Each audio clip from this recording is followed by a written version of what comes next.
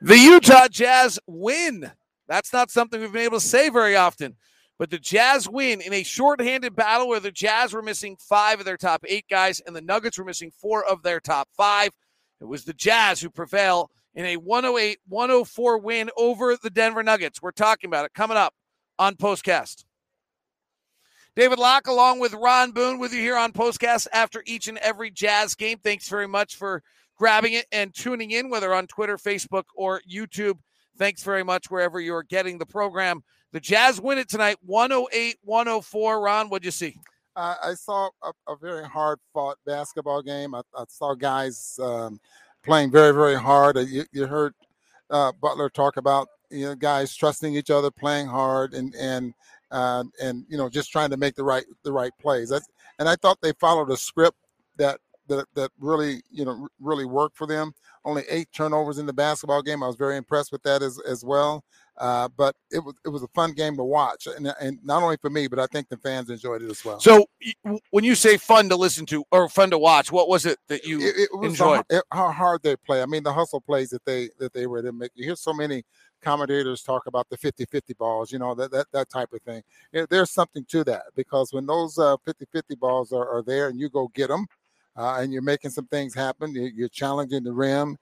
Jazz ended up getting 22 free throws in the ball game. That's about normal. Only 12 for the Denver Nuggets, so they were hustling and playing hard without fouling.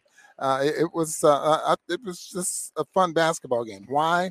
Your star players wasn't here, for both teams. And so they got a chance to see a different side of this basketball team that worked very well tonight. Probably the biggest hustle play of the night is Royce O'Neal on Mike Conley steals the ball. So there's the first part of the hustle. Takes it the length of the court. Denver hustles back, gets back. Mike misses the layup. There's a Royce O'Neal. I'll go see the replay. I think vaulted over the back of Zeke Naji. Somehow keeps the ball alive, knocks it away from him, kicks it out to Conley. Conley then finds Rudy Gay for a layup. It was probably the biggest play of the game. Yeah, like fumble, like in football, just and everybody dives after it. And again, there's one of those hustle plays. And other Jazz players probably could have given up, just assumed that Mike Conley was going to make a layup.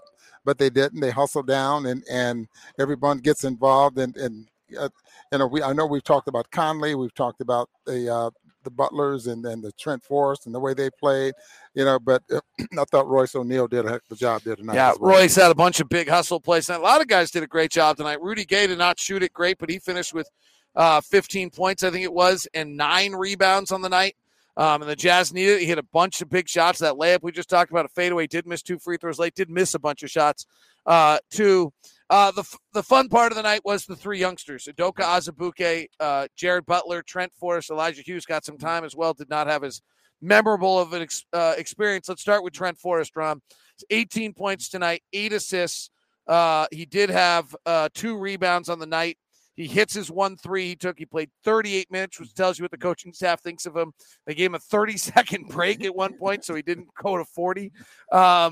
He was clearly the guy they trusted a huge amount tonight, and made a ton of plays. And it was obvious that they made sure they told him, you got to make some plays offensively. You have to do some things. I mean, because he's never been as aggressive offensively as we saw tonight, driving to the basket. I know he took a couple of long-range jump shots, but his game right now is defense and penetrating and get to the basket. You mentioned how strong he is. He's just under 200 pounds.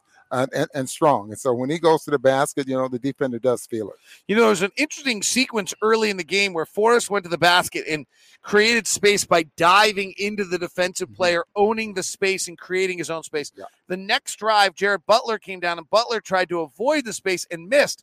But from that moment on, Jared Butler drove to the basket and did a little bit more of what Trent Forrest did. We saw Jared Butler adjust in the middle of a game in a way we have not seen enough of him to know that he could do it. This is a guy who, frankly, is an outside shooter, a pull-up jumper. He didn't have any of that tonight. I think he finished 0 of 5 on threes and 5 of 6 on twos. And Butler found a way with space to get to the basket, had a really nifty crossover, stop, pull back, step through, layup late. But he showed a nice game inside the paint in a game that allowed for it, right? There were no bigs on the floor. It was 5 out. Everyone was playing spread, and Jared Butler took advantage of that. Now, we've mentioned many times about, what these guys can do with a number of minutes. And I make reference to some guys that can make an impact on the ball game in a short period of time. And that's probably what was going to happen. This was at the beginning of the season with some of these guys because of the makeup of this basketball team and the fact that Rudy and Donovan and Boyan and those guys were going to get a certain amount of minutes. So your minutes out there on the floor was only going to be 10, 12, 13, 14 minutes. And sometimes that's only like 3 or 4 minutes at a time. Can you make an impact? So we got a chance to see exactly what these guys can do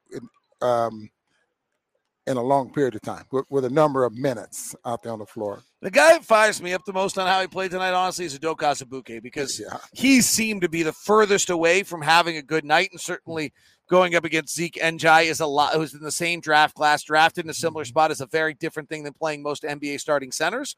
But I thought, he held his own tonight in a matchup that's got to give him some confidence, because he's been, quite honestly, really far away from being a viable option. Tonight was a night where he really made a bunch of great plays and helped the Jazz win immensely. A couple of block shots and got a chance to spend a lot of time out there on the floor.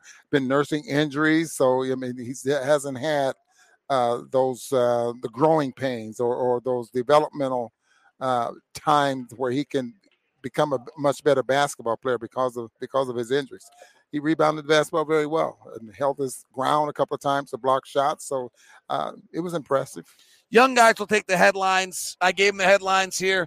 The fact is, Mike Conley, we actually played before the game. We couldn't figure out who was supposed to win. There were so many guys missing. Pick 'em game. The Jazz were missing 5 of their top 8, and the Nuggets were missing 4 of their 5.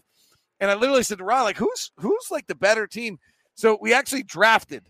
We drafted the players to kind of try to, like, I always think that's a good way to do it. Like, if you were like sitting there starting a game tonight and you had to pick these guys, who are you drafting? And we took Mike Conley first and Bojan Bogdanovic second, and then we kind of stuttered on who was third.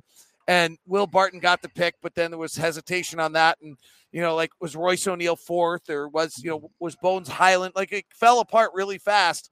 And I would actually say, Ron, Mike Conley and Bojan Bogdanovic, as much as the headliners are going to get the notes tonight, they were the 2 best players on the floor tonight. That's absolutely why the Jazz won, is that they were the 2 best players on the floor tonight. And it really showed in that first quarter. I mean, even though the Jazz got outscored in that first quarter by 2, it was still Conley and Bojan who really, you could see the difference in what they were doing for their team out there on the floor. Bojan does it without a 3 again tonight. Yeah. Still another night. I mean, his shooting is just not quite right now, and that finger is so obviously bothering him. There's one level here where Quinn Snyder and Alex Jensen in their various press conferences have gone back to the core, which is just compete.